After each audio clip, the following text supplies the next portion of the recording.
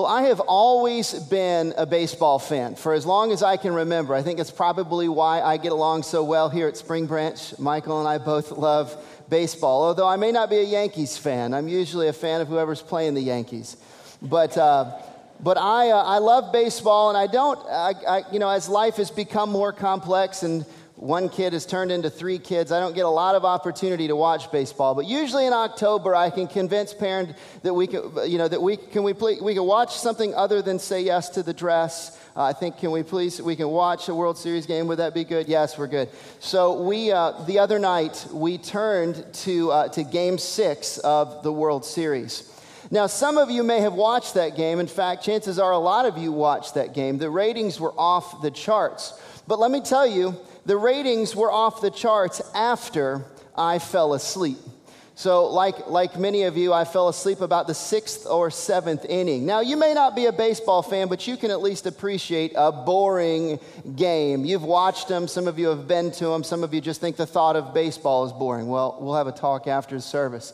But I'll tell you, I was just utterly bored with this game. It was a comedy of errors. It was poor coaching decisions, one after another. And it just seemed like this was going to be the end for the St. Louis Cardinals, and the Texas Rangers were going to run off with this year's World Series title. And then I fall asleep.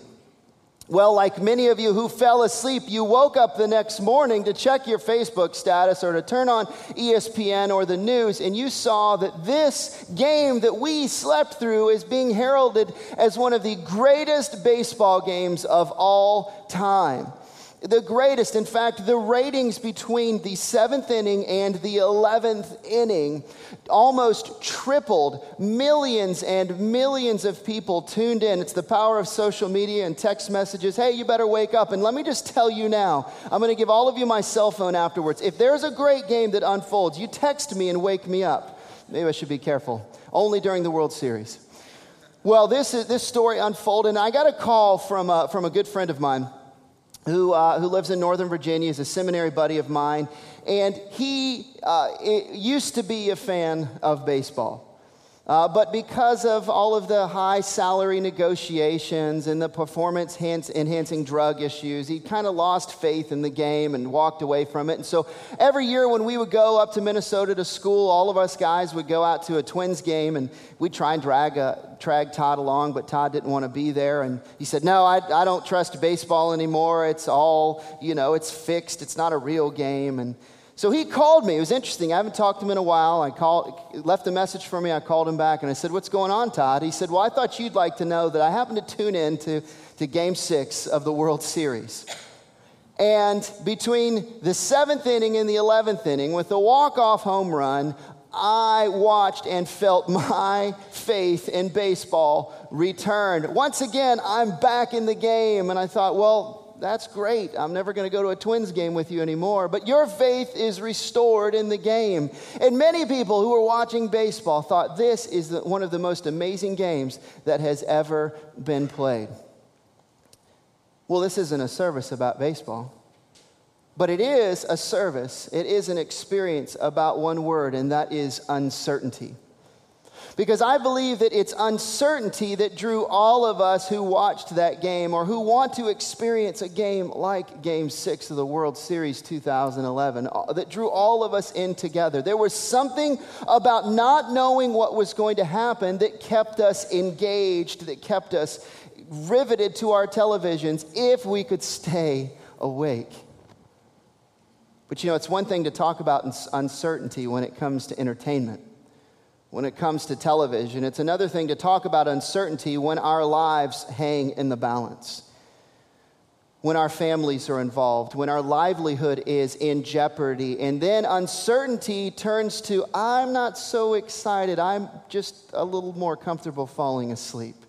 I'll change the channel, I'll watch something else that's a little bit more palatable, that doesn't quite challenge me as much. Uncertainty gets scary.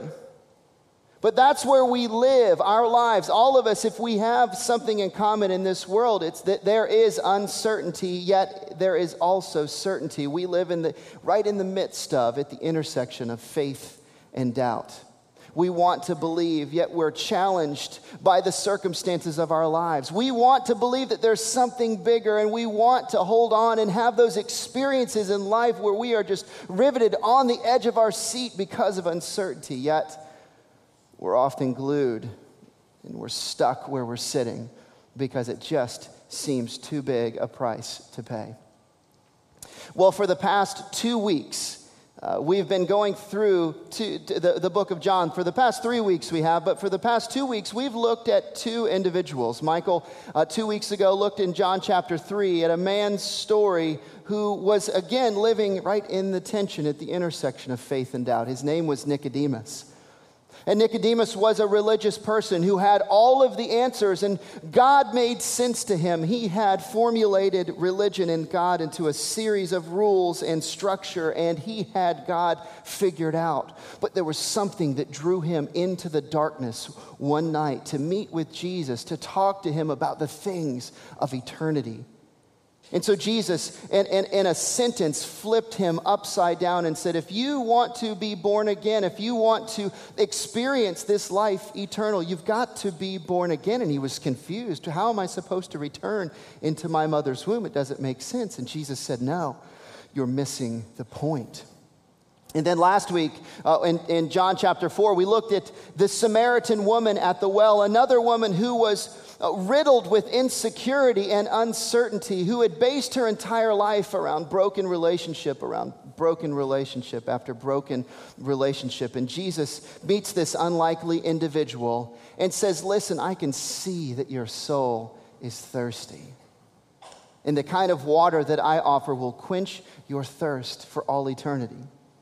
But she was confused because she thought, well, how are you, what is this, some sort of supernatural big gulp that's going to quench my thirst for all of eternity? It doesn't even make sense. And he said, no, you're missing the point.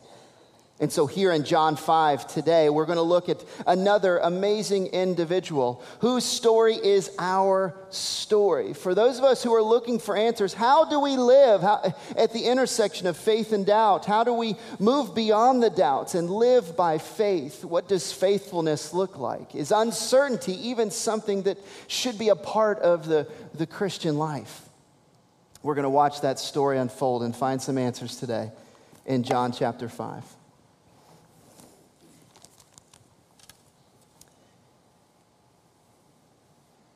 Sometime later, Jesus went up to Jerusalem for a feast of the Jews.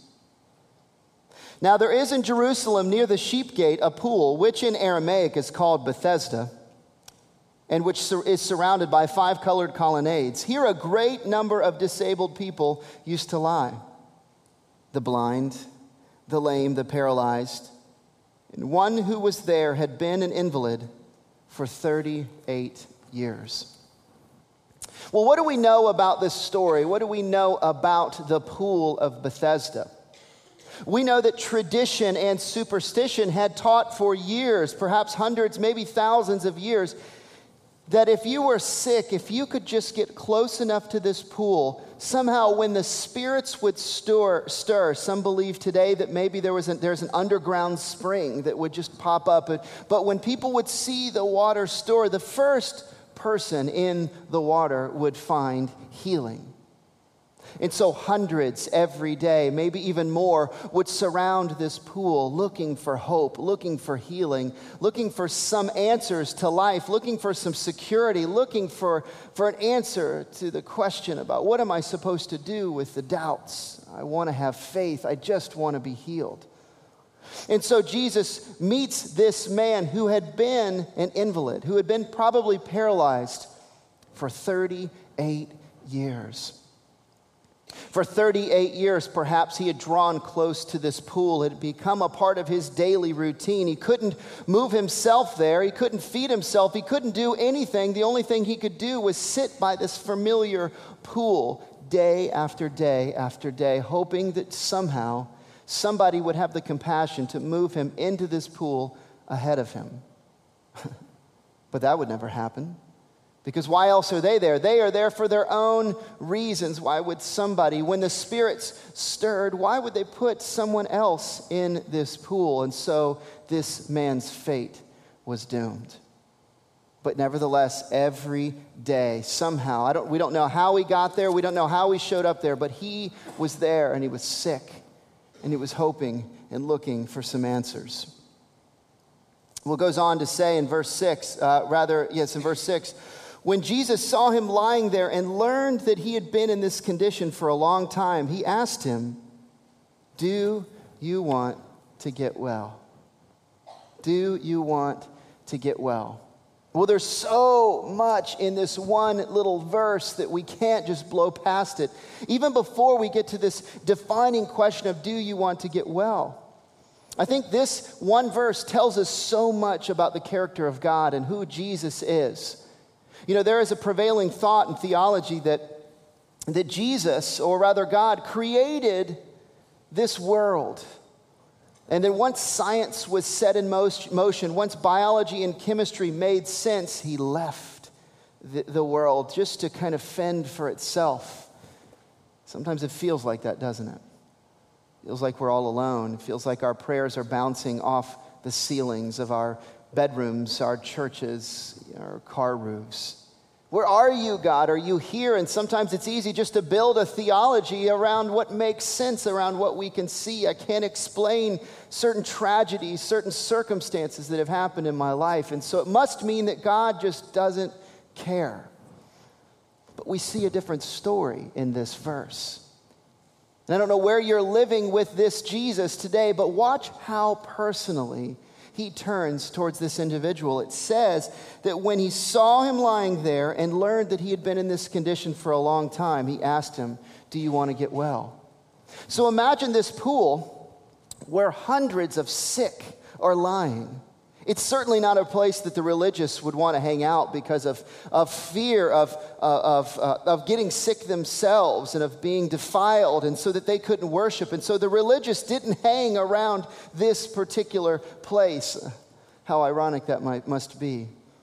Because it seems like that's the very place that the religious should have been, but they weren't. They wanted nothing to do with it. And we don't know why Jesus picked or singled out this one individual. We just know that he did. But it says that he learned about him. The scriptures aren't clear. Was that something that the Holy Spirit revealed to Jesus, or if he asked around? But we know that he knew his story. And so if you came here this morning with a sense that God just created this world and left, or cares about the person to your right or to your left, but doesn't care or know about your story, you're wrong. Because he does. He cares intimately. He knows every fiber and fabric of your body. He knows your credit card debt. He knows the conversation that happened on the car ride on the way to church and the one that's going to ensue after this service. He knows what you're going to eat for lunch. He knows the prayers that you prayed last night for someone in your family who's hurting. He listens and he knows your story. And he asks you questions. Do you want to get well? So he asks first this invalid, does he want to get well? In some ways, doesn't it seem like an odd question? He's an invalid. He is a paralytic. Of course he wants to get well. If we were reading the New International Sarcastic Translation, it might have a duh, or something at the end of that. Of course. But as Jesus so often does in the book of John, just in a calculated manner, lays each individual out. He sets them up because maybe the question about health wasn't really about health. It was about something deeper. Maybe it had something to do with that pool that he was laying next to. Maybe it had something to do with a comfort that he had grown accustomed to. As much as it didn't make any sense whatsoever, that pool had become a friend to him. So I wonder what questions Jesus is asking us today. Do we want to get well? Maybe he's asking you this question. Do you want to be in a loving relationship? Do you want to have depth and honesty and integrity and vulnerability and transparency in your relationships? Maybe you do, but maybe you also feel more comfortable lying next to a pool of broken patterns of the past. They don't make any sense, and everybody watching is saying, I see your pool and I'm calling it out, but for you it's comfort, and so you're holding on to it. Maybe it is that you want to get out of debt, and Jesus is asking, do you want to be out of debt? But it's a little bit easier to sit next to the pool of your ego and your bad decision making. Because what if somebody finds out? Maybe you want to just simply move beyond the monotony because you are so bored with your life. And for some of you, even I think many Christians even come to this place and they phone in this transactional experience with God, and they come week in and week out, and life is just utterly boring. It's nothing to write home about. And there's something within you that's saying, I've got to have something more. Certainly, I want to, even if it's just in the corners of your mind, I want to live out some of these stories that I hear about in Scripture. Could they possibly be real? Do they happen today? And you hear the stories in your A2 classes, in your small groups, and in your midweeks, and here on stage on Sunday morning of people who live those lives, and you want it, but yet there's a pool of comfort that is just lulling you to sleep. And so in the seventh inning, you just drift off. And you're missing the rest of one of the most amazing games to ever play out, ever in the history of your life. Do you want to get well? I wonder what the pool of your choice today is. So in verse 7, John continues, Sir, the invalid replied, I have no one to help me into the pool when the water is stirred. While I'm trying to get in, someone else goes in ahead of me. If I were Jesus, like if I were the book of John, I probably would have inserted something of the answer. It was a yes or no question. Sir, I'm looking for a yes or no. Do you want to get well? I don't want an excuse of why you can't get into the pool. I didn't say anything about the pool. I just asked, do you want to get well? And I think today Jesus is saying to many of us, do you want to get well? And we've got 100 excuses. Boy, I'm at the top of that list with my excuses of things that I can't get beyond because why? I know it's going to cost me. I know it's going to hurt. I know I'm going to feel it. I'm going to feel that pinch. And so do I really mean business? Sometimes, no. No, I don't want to get well. I mean, yes, as long as I could remain next to the pool that feels really comfortable to me, as long as I can do what's familiar and I don't have to change, sure, I'll get well. Can we do a little of both? And Jesus' response here is really amazing to me. And I think it tells us something about how he feels about our doubt. Because the invalid gives this excuse, and in verse 8 it says, Then Jesus said to him, Get up, pick up your mat, and walk. And in my Bible, there's an exclamation point after get up. It's like, get up, you. It's an imperative. Get up, pick up your mat, and walk. And that tells me something about my doubts. It tells me something that even though this individual didn't respond, yes, I want to get well, and Lord, I repent from the mistakes and sitting next to my pool, even though he didn't do that, Jesus still met him miraculously. And often that's the way Jesus meets us. In the midst of our doubt, things don't make sense. He's still going to be with us. He's going to respond to us. He's going to challenge us at the end. He's going to say, get up, it's up to you. But there's a place to go with this. And I'm going to walk with you in the midst of your doubt, in the midst of your uncertainty, and bring you towards a life of faithfulness. And so he gives us three imperatives as we see here. And I'm going to share with you those in our time left here this morning in verse 8. Three imperatives on living at the intersection of faith and doubt, because that's where our lives are living. Kind of a Greek lesson this morning. He uses three words in verse 8. When he says get up, he says egere, which comes from the infinitive egero. You know how I remember egero is because my Greek professor put a picture on the screen, and if I had it, I'd put it up there. But it has a picture of Robin Hood, and he was holding up an arrow, and it had an egg on top of it. And it was, I raise up, an egg arrow. And so egero means I raise up. There's your Greek lesson for the day. So you'll never forget that one. Here's what egere means when he says this. He says, get up, but it means this. It's an act of obedience. paralyzed man, I know that you feel lost. I know that you've been here 38 years. I know your story better than anyone. He knows all of our stories better than anyone, yet he is challenging us just to be obedient first. Will you get up? Will you trust me? Will you live a life of not religion, but a life of faithfulness? And so he's saying this, trust me, trust in me more than you trust in your pool. Will you do that? Will you agere? In his book, No Faith, John Ortberg discusses his own struggles with faith and doubt. And in the end, he offers the challenge to embrace the uncertainty in your faith. He writes, many people, when they consider faith, think, I believe that God exists, or love is the greatest virtue. But at its core, faith is not simply the belief in a statement. It's trust. It puts trust in a person. Will you trust me? Jesus is saying. I know it doesn't make sense. I know it's worth falling asleep and you're tired, but trust me that there are 4 innings of the most amazing game of baseball right in front of you if you just stay awake. You've got to trust that something is going to happen. And so we agere. The second imperative is this. He says to aron, which means to pick up. So get up, pick up. And to aron means this, to not forget. Don't forget. Don't forget what I did for you here in this place. It's a reminder. In the Old Testament, the word was an Ebenezer. It meant that God showed up. Something amazing happened. And your mat of what God just did, when I healed you, when I did something amazing for you, paralytic, this mat becomes your portable Ebenezer. Everywhere you go, it's a reminder to people of what I have done in your life.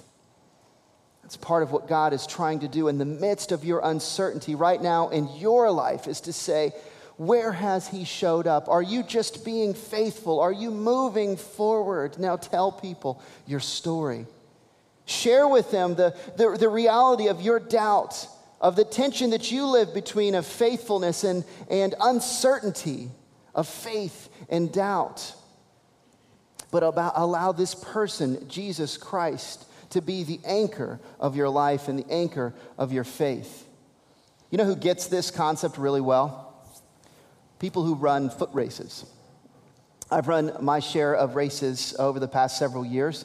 But yesterday I was in Wawa up at First Colonial Virginia Beach Boulevard getting one of my favorite sandwiches, the Gobbler sandwich, on sale for $3.49. This service sponsored by Wawa. I was getting this wonderful, tasty sandwich, just kind of getting in the Thanksgiving zone, and I started to notice a bunch of interestingly dressed individuals walking in the door.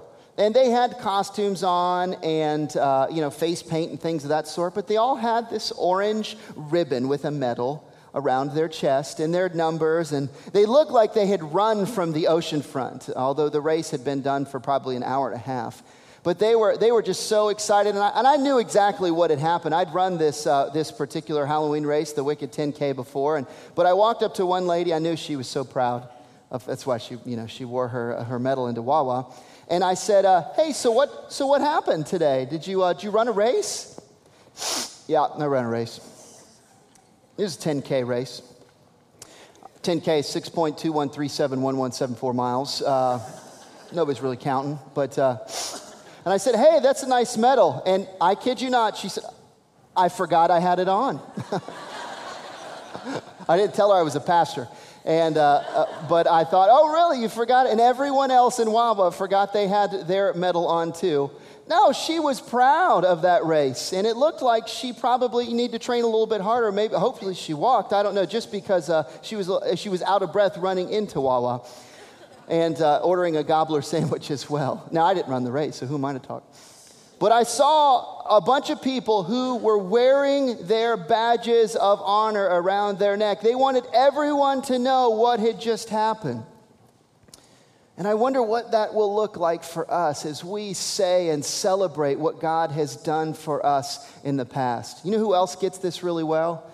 Recovering alcoholics and drug addicts. people who are really actively working on their recovery, they get this sense of, hey, I know who I used to be, and I want everyone to know what God has done and where he showed up in my life, because apart from that, I would not be here right now.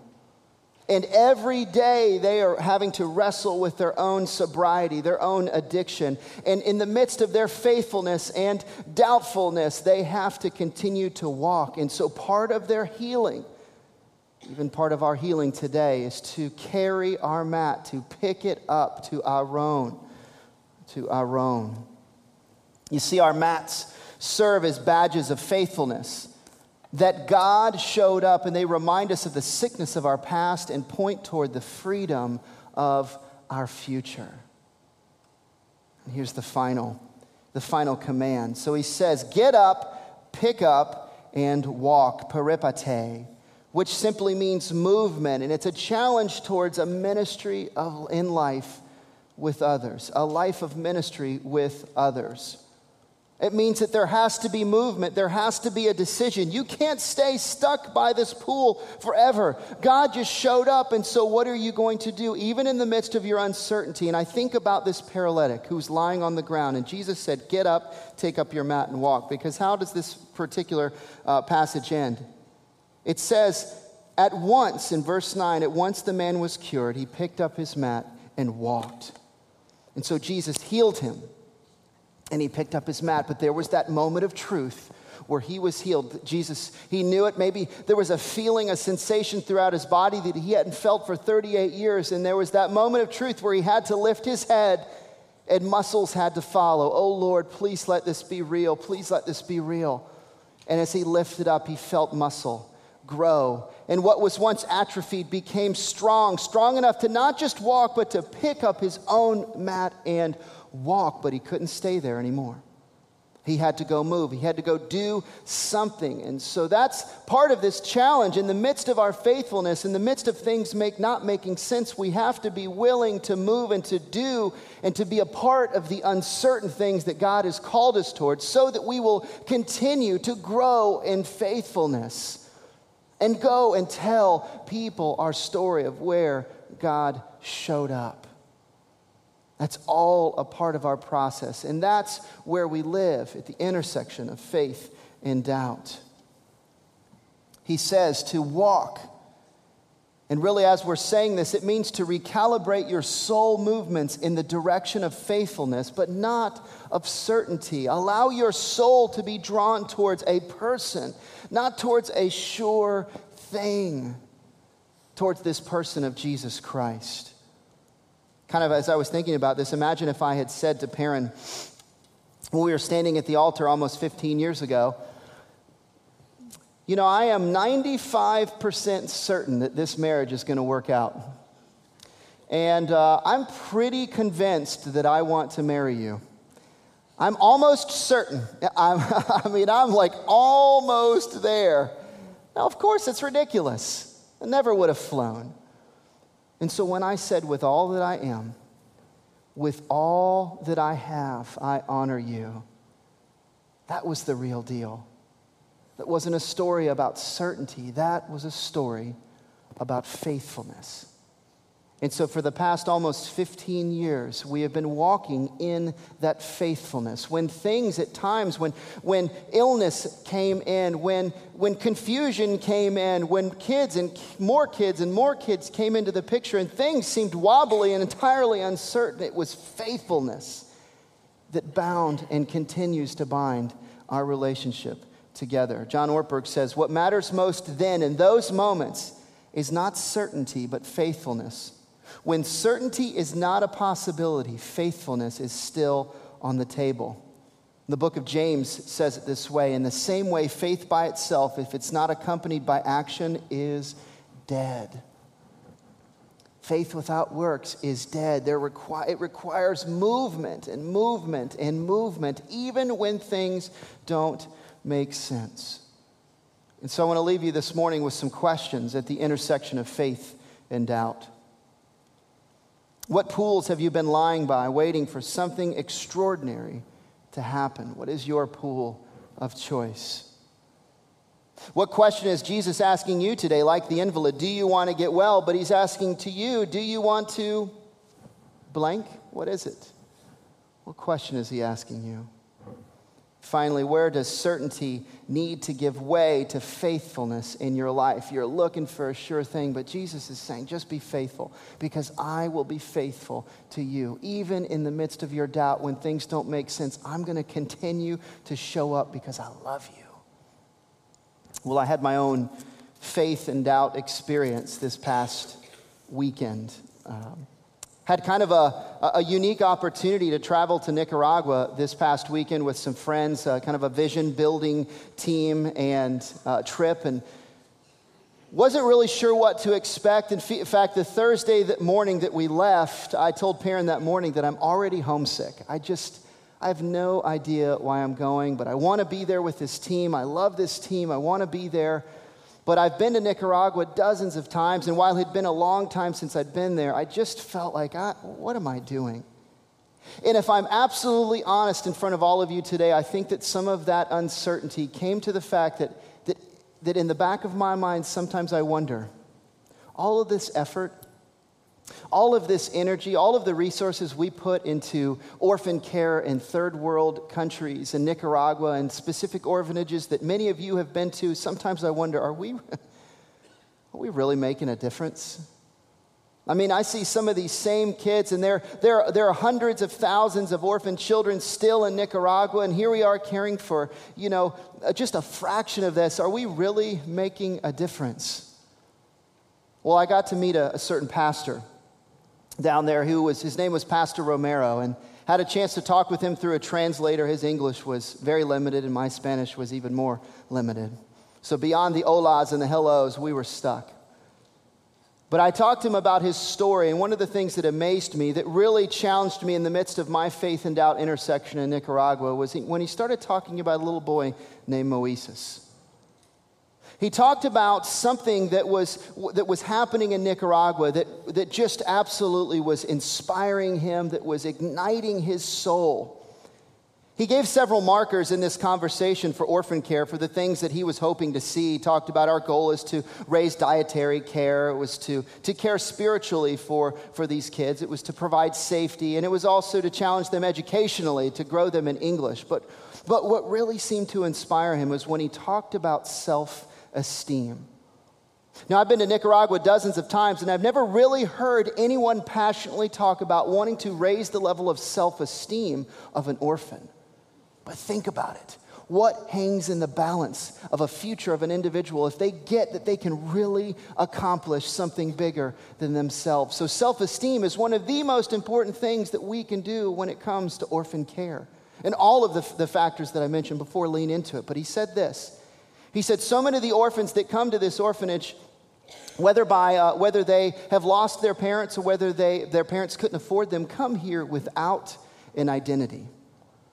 Literally, they have no birth certificate. And so the pastor described him that they are like a vapor, that they don't exist. And so he began to describe a story of what he is now doing with several partners, and many of you here in this church are a part of this, as we are beginning to buy back the identity of orphans, giving them self-esteem. And he said to Moises, what has to happen in order to get a birth certificate is that you have to go and trace the lineage of this individual, and sometimes you can't find the parents. And so you have to go back to the community of origin where they were born and say, do you remember this child? He was probably only 2 years old when he left this orphanage. Do you remember? And he described the chase and the pursuit of trying to track down Moises' story. And finally, in this village, he found somebody that remembered him. And that began a process of connecting the dots. And then after investing the resources and time and energy, they were able to get this little boy's birth certificate. And Romero described the moment where he was able to hand this identity back to this child who was a vapor who didn't exist in this world. That Moises' eyes lit up, and he carried this badge of honor around to all of the other kids saying, I exist. I am real. I'm not a vapor. I have a life, and there is hope for me. I exist. And because of that birth certificate, he can get a real job. He doesn't have to work on the streets. He can get a college education. It starts with this existence. He exists. And in a moment, as I was sitting in the plane reflecting on the way home, God, where were you on this trip? Where did you show up? And there were so many ways, but this was the one. He said, this is your faith and doubt moment. I'm showing up in a big way. I'm just asking you to show up and get on a plane and go. And look what happened. You don't have to get on a plane to go to Nicaragua for God to show up. But he asks you to get up in the midst of your doubt, to pick up your mat, the things that don't make sense, use them as a badge of honor, and walk and move in a life and ministry serving those around you. You do that, and somehow, in some strange way, just like it did for the paralytic, just like it did for the Samaritan, just like it did for Nicodemus, life is going to start to make sense. Don't fall asleep, folks. There is an amazing rest of this game left to play. Seize it, take it, and do something amazing with it, even at the intersection of faith and doubt. Let's pray.